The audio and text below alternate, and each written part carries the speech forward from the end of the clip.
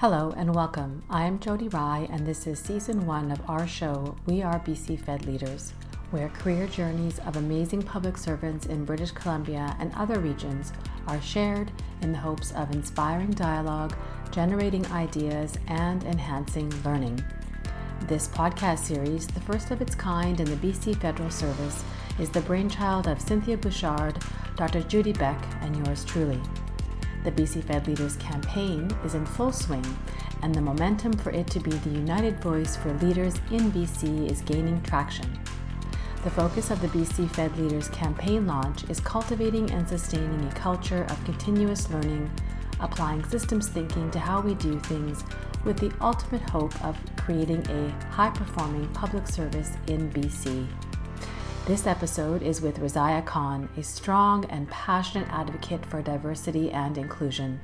Reziah candidly shares her experiences and views on creating workplaces and communities where diversity and inclusion are honored and respected.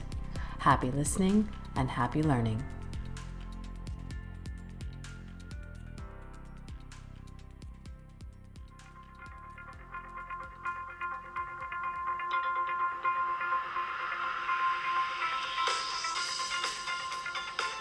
Thank you so much for being here today. I'm very excited to hear your thoughts and your story around diversity and inclusion. Well, thank you. I'm looking forward to sharing that. Where would you like to start? To identify, I'm a racially visible female born in Canada of Trinidadian heritage. And although Canadian, I still resonate with my Trinidadian roots. Of course, I miss the music, the food, the vibrant colors of the Caribbean, the dancing, and the tropical vegetation. Most of all, I miss my extended family. I have a lot still. So I've worked for the Department of Fisheries and Oceans for 20 years. And about 5 years into it, I ended up posting 3 words on a little piece of paper on my wall: control, compliance, and complacency. What prompted you to do that? Well, I felt as though I needed to change myself in order to fit in. And even said to a couple of coworkers that I don't feel as though I belong here. I felt like I needed to think a certain way, be and act a certain way. So my coworkers replied, "You of all people belong here because you think differently, and that's why exactly why you need to be here." Wow. So I began to think about why everything was so structured. Like in the government, there are policies, processes, procedures that need to be followed, of course. The public service needs to be visible in a certain way, level-headed, straightforward thinking. As non-risk takers, we need to be seen as those who can maintain control, to be seen as those who comply to policies, protocols, and rules. But how do you exercise free thought innovation to fit inside the controlled environment? Yeah, that's a good question. Right? Yeah. So if there is little space for free thought innovation, then who are the problem solvers? Who are the decision makers, the solution providers? Do we have enough of a diversified collective thought process to contribute to the development of solutions? People solve problems based on their experiences, knowledge, or expertise. When you look at the idea around a lot of the sort of themes or work that's being done across Canada in the public service around innovation, diversity of thought, and even just conversations that are taking place, do you see a shift from what you might have experienced in the past Absolutely. To where we're at now? You do? Yes, I definitely do. Back then, there was a lot of questions. I was thinking I didn't understand why things were so structured. And over the years, through various discussions, I realized, well, we need to be a certain way.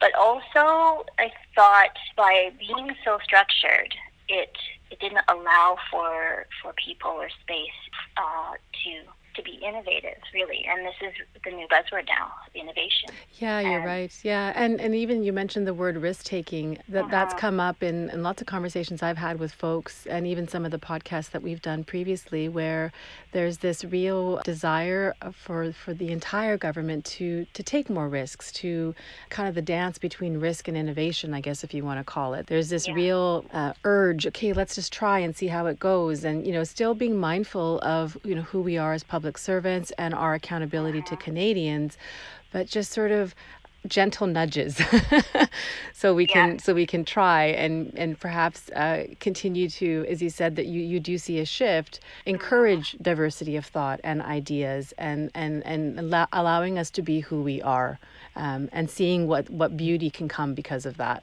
Yes, And it's nice to be able to be free to be yourself and voice your thought and your type of thinking, your way of thinking. Absolutely. So tell me more about the work that you do as it relates to diversity and inclusion, whether that be within the government or I know it's a huge passion of yours. Started at the biological station in 1999. And I remember being super excited to be working there. And, of course, being a highly creative person, I had all these crazy ideas and was going to change the world.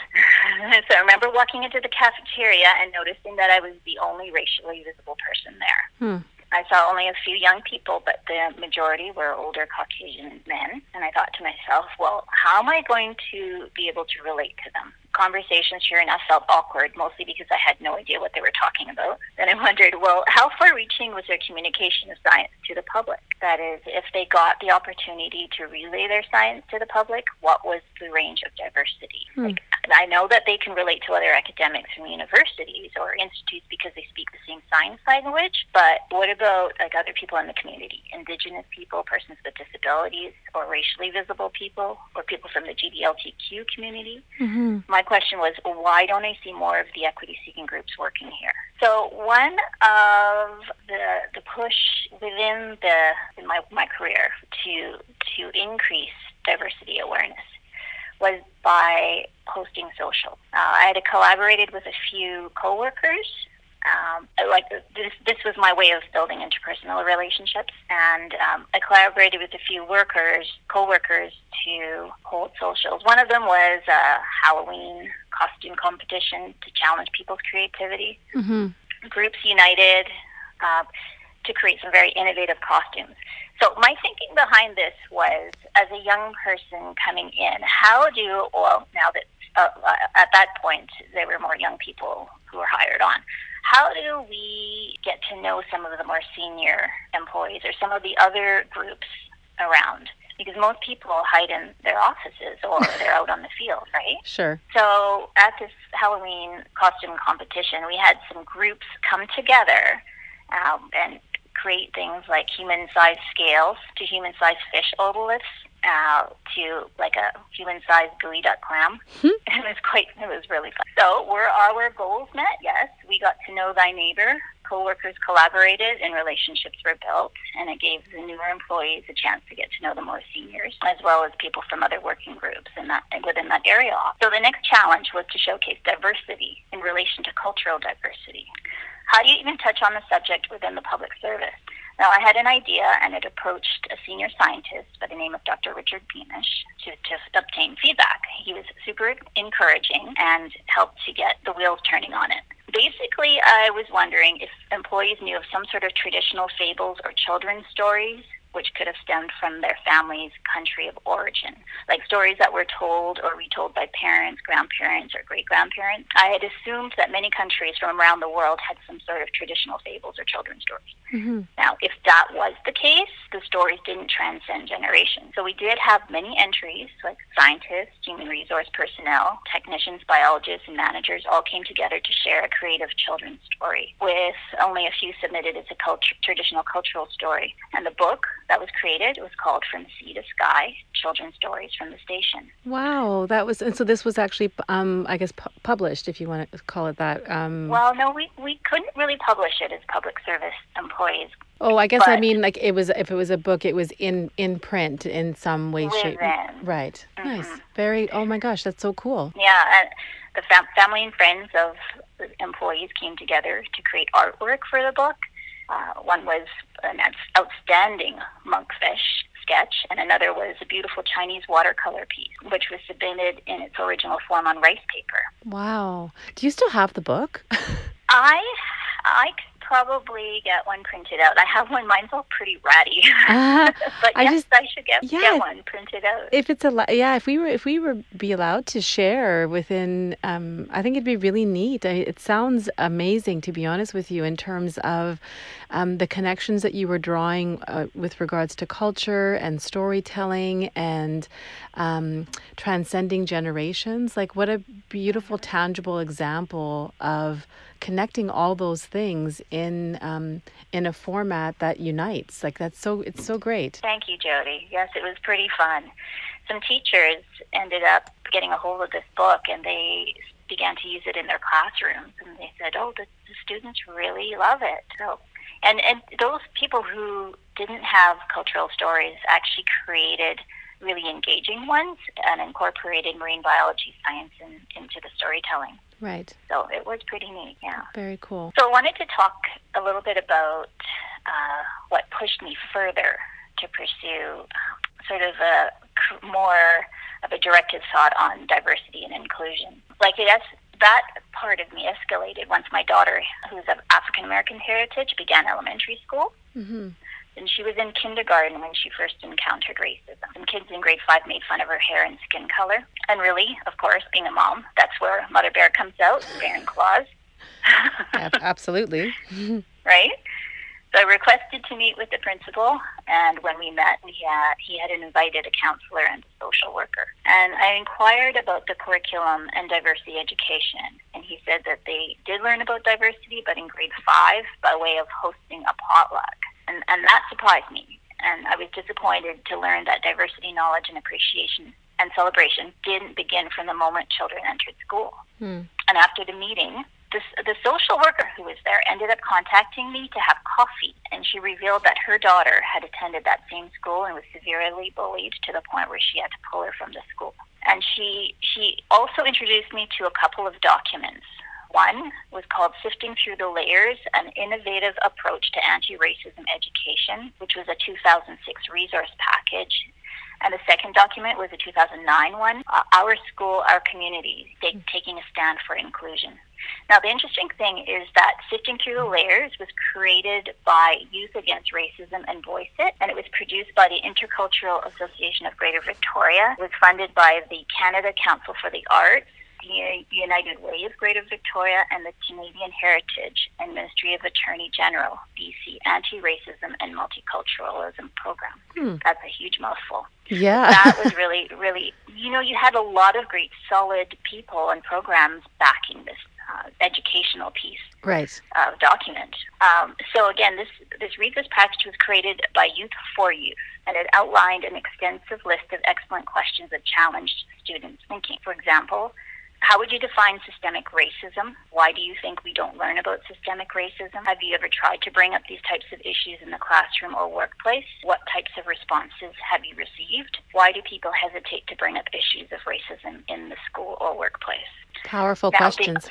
The second document is called Our Schools, Our Community, Taking a Stand for Inclusion, was a curriculum written by Terry Flower and Cheryl Ward, and the prelude states, Securing the Next Generation, involving high school students in the creation of an inclusive community. Again, that was like 2009. Wow. So it was really nice to read these two resources and learn of the vision of youth and other organizations, and to learn that they were really trying to raise awareness and increase education on diversity and inclusion. Yeah, I could see that in terms of, oftentimes when we look at things that we're going through or we're experiencing, there is comfort in knowing that there's others, right? And so from what you've described, like, wow, in terms of the number of folks and programs involved in creating these documents, recognizing a gap or a need in terms of bringing awareness and increasing knowledge, right? Increasing learning. Yes. I often wonder if those two pieces are ever used. Well, my next question is going to be, I'd love to see them. Do you have them still? I know. I think maybe what I'll do is contact the Intercultural Society of Greater Victoria and ask about whether they have more information on these, and if it can be shared. I don't see why not, but I'll probably reach out to request for permission. Yeah, that would be really great. So I wanted to bring back my outreach into more of the community and in the schools. I think I already told you about this one, Jody, where I had approached my daughter's teacher about a wacky way to teach students about diversity, where I had the student hold up a large piece of paper, like a round piece of paper with DNA glued onto it. Each cell represented the building blocks of DNA. And there were 4 colors: blue, green, red, and yellow. And blue and green were a match, red and yellow were a match. And students from one class had to line up in a particular color order, holding their cells in front of them. The second class was allowed to freely match their cells up with their partner color, which resulted in 2 kid-sized lines representing the double helix DNA. The teacher then put on a red wig to demonstrate that they had just created the genetic code for red hair. so it was quite fun. It was really quite fun. We played around with color order and created the genetic code for a variety of other physical traits. But it got the kids up moving and interacting with one another, and also taught them about the root of genetically derived physical difference. Yeah. Oh my gosh. I remember you sharing that. And I think it's such such a wonderful, tangible example of bringing awareness and helping us learn about ourselves and each other. Like, what a smart way to do that. And with kids, I love it. But I keep thinking, well, how could we incorporate this in our workplaces? Like, let's do that at the next session. Oh my God, I think it'd be so much fun. Totally. I love it. So a few of my coworkers, they were union executives, and they had learned about the work that I was doing outside in the community. And they had approached me to ask if I'd be willing to run for the Union of Environmental Workers Regional Champion for Employment Equity. I didn't have any idea what that was. I did apply, and I won the position, and I ended up going to all these different conferences and meetings, and it was really, really nice to meet so many like-minded people. And one particular person, made such an impact on my life. And his name is Mr. Michael Ballard, an Indigenous man. He works as a fisheries field officer up island on the Vancouver Island, and he did much to champion the work of Indigenous people. So he used to be the chair for DFO's Regional Diversity Advisory Council, and he did a ton of work to help increase employment equity and the appreciation of diversity in the workplace. So he encouraged me to take more of a lead role for the council and became my mentor officially towards that position. Now, I came in, I couldn't have asked for a better mentor. He came in with a ton of experience and knowledge, and I really respect and value his wisdom. And he's been a leader for the department in so many ways, especially in regards to reconciliation. He's influenced and supported students and other public service employees, and he's become a trusted friend for many.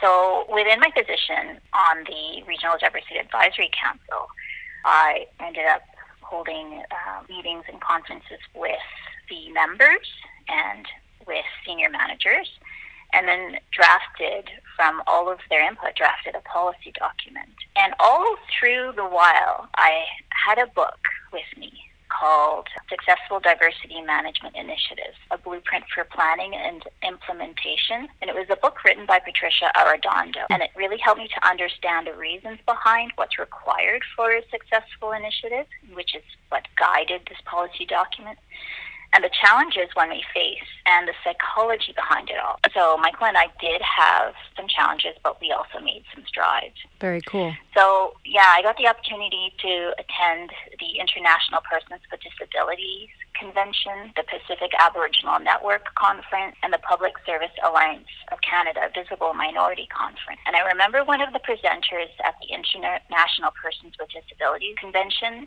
who identified as a person with a disability in a wheelchair.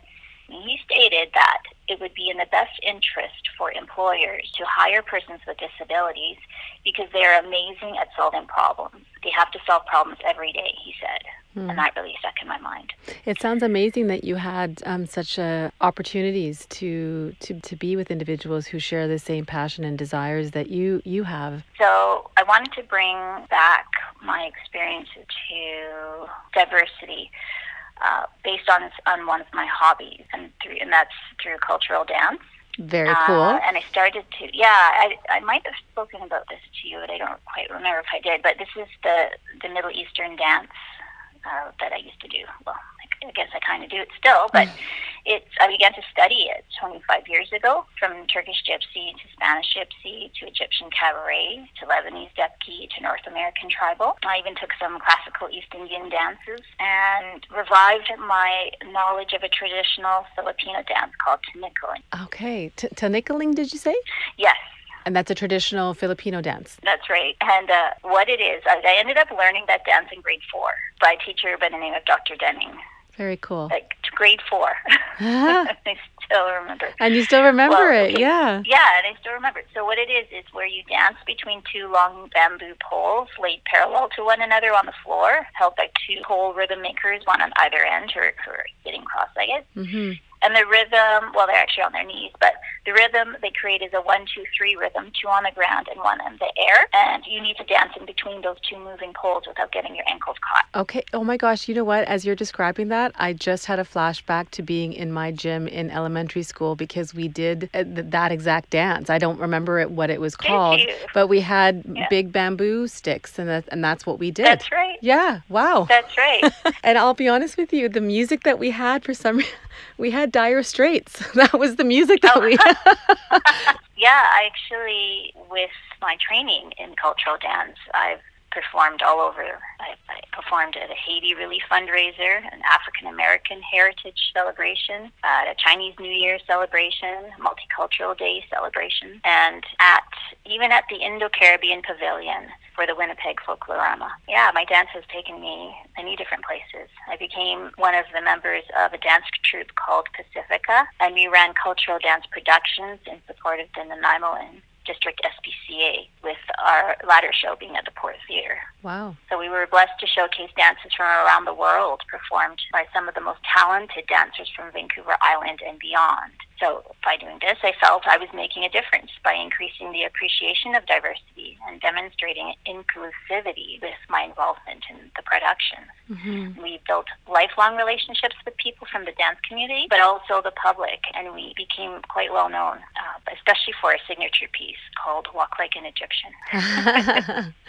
Well, I love the example that you share, and I think it's because in the work that I've done, or folks that I work with in the federal government, and with the idea of in HR and all these topics come up often, I feel that sometimes we struggle with, well, what are we going to do? And oftentimes it's an information session, which isn't a bad thing.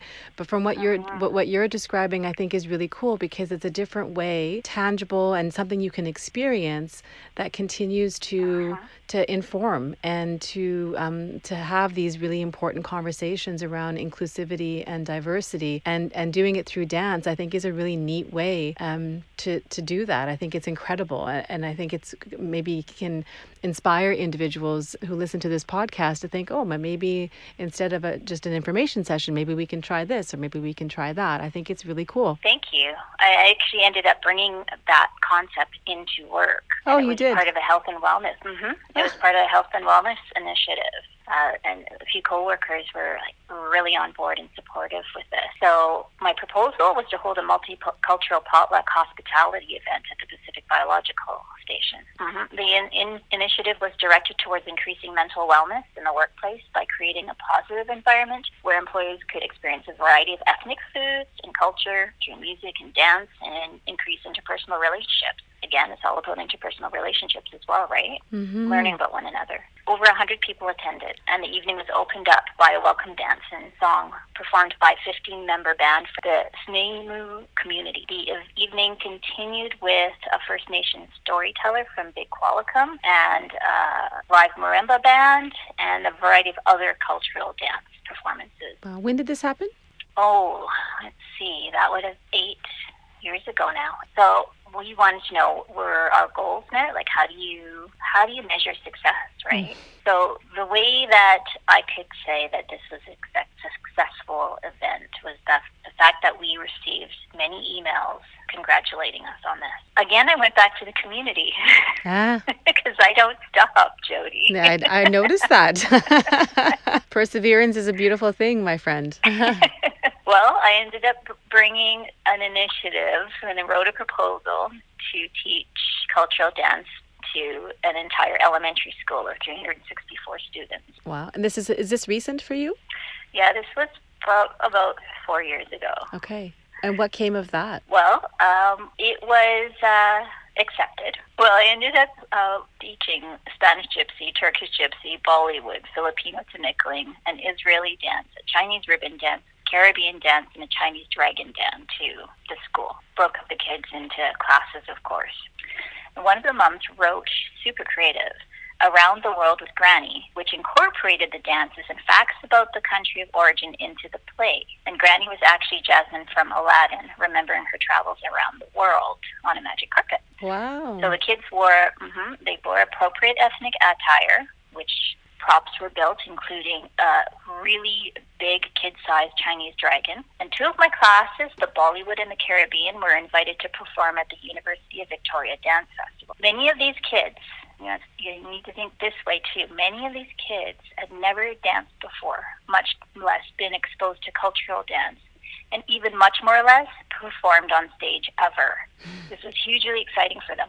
And boys were even saying that they wanted to do it again. Very cool. Because they were initially, when I first started teaching the dance, this is the chicken dance. We don't want to do it. So at the year-end performance, we had young children from the Tsekum First Nations community open up the performance with a welcome song and drumming, which was really, really nice. Such a blessing. And even though I completed, it was about 3 years ago. 3 years ago I completed this. I have kids still come up to me and say hello. Wow. And you talked about measuring success and impact. And I'm fascinated about intent and impact. And I just think, having children come to you now after 3 years from doing this, that must feel amazing. It does feel amazing. It's really, of course, I don't remember anyone's name, but okay. To have them come up to me, their eyes go wide. Like, I know you. You're the cool dancing lady. Yeah. I wanted to ask, you've shared such beautiful stories and tangible examples of how you've tried to encourage and bring to light awareness when it comes to diversity and inclusion. What would you like the audience to know in terms of final thoughts? As our communities become more diverse and our workforce becomes more and more representative of our public, we begin to realize the importance of diversity training. Discussions on power and privilege are not meant to make people feel bad, but are meant to help identify systemic barriers. Often when people speak about systemic barriers or barriers which prevent a person from succeeding in life, it is seen as complaining, as being negative, as dwelling in the past, or as woe is me. And what is not understood here is that barriers are needed to be identified, thoroughly discussed, ripped apart, analyzed, and ripped apart again in order for gaps to be identified. And we need to identify the bridges that need to be created in order to address and fill these gaps and prevent further barriers. So that is create space for the grassroots discussion, as it will help build a momentum forward for innovative thinking and a solution-based approach. Personally, if ever a policy needs to be written, it's a policy of how to prevent barriers. Because I believe this is a science in itself. Yeah, for sure. So motivating factors, we need to identify motivating factors for success. Private sectors and businesses place high value on diversity and inclusion training as it directly impacts relationships with clients and the community and other businesses. And we know relationships are built on trust with clear communication and clear understanding of mutual benefits. So it's important to think about a long-term analysis of mutual benefits and identify the risks if the relationships become broken. Like, what's the loss? What's the cost of recovery? Mm-hmm. And it may seem that as though this is largely part of the work of human resource personnel, but I believe that it's important if the department is to move forward with the mind frame of diversity and inclusion, then the whole of the public service needs to see the value and impact it can have on the work that we do. Yeah, absolutely. I started to think to myself, we're all HR. Like, Right. Really, at the end of the day, there's such amazing work being done by public servants, by within our communities. And it's just because we're all human, and there is a lot of commonality in terms of what we want to see in our lives. And so, as you describe, it's all of us at the end of the day. Correct. Lastly, I wanted to leave you with these words: increasing diversity awareness is an asset in our working environment, where employees may work with people of different backgrounds, cultural, age, sexual orientation. Understanding tolerance and patience for all people of different backgrounds will help to build positive working relationships. Ideas and thoughts from all groups of people are beneficial to Canadians, as collaboration of different minds can result in new innovative ideas and or solutions or new approaches towards the work that we do. How do we begin this journey? Through non-directed, free thought, grassroots discussions. Love it. Thank you. Thank you so much, Reziah. It was such a pleasure to speak with you. You're most welcome, Jody. It was my pleasure. Thank you for having me.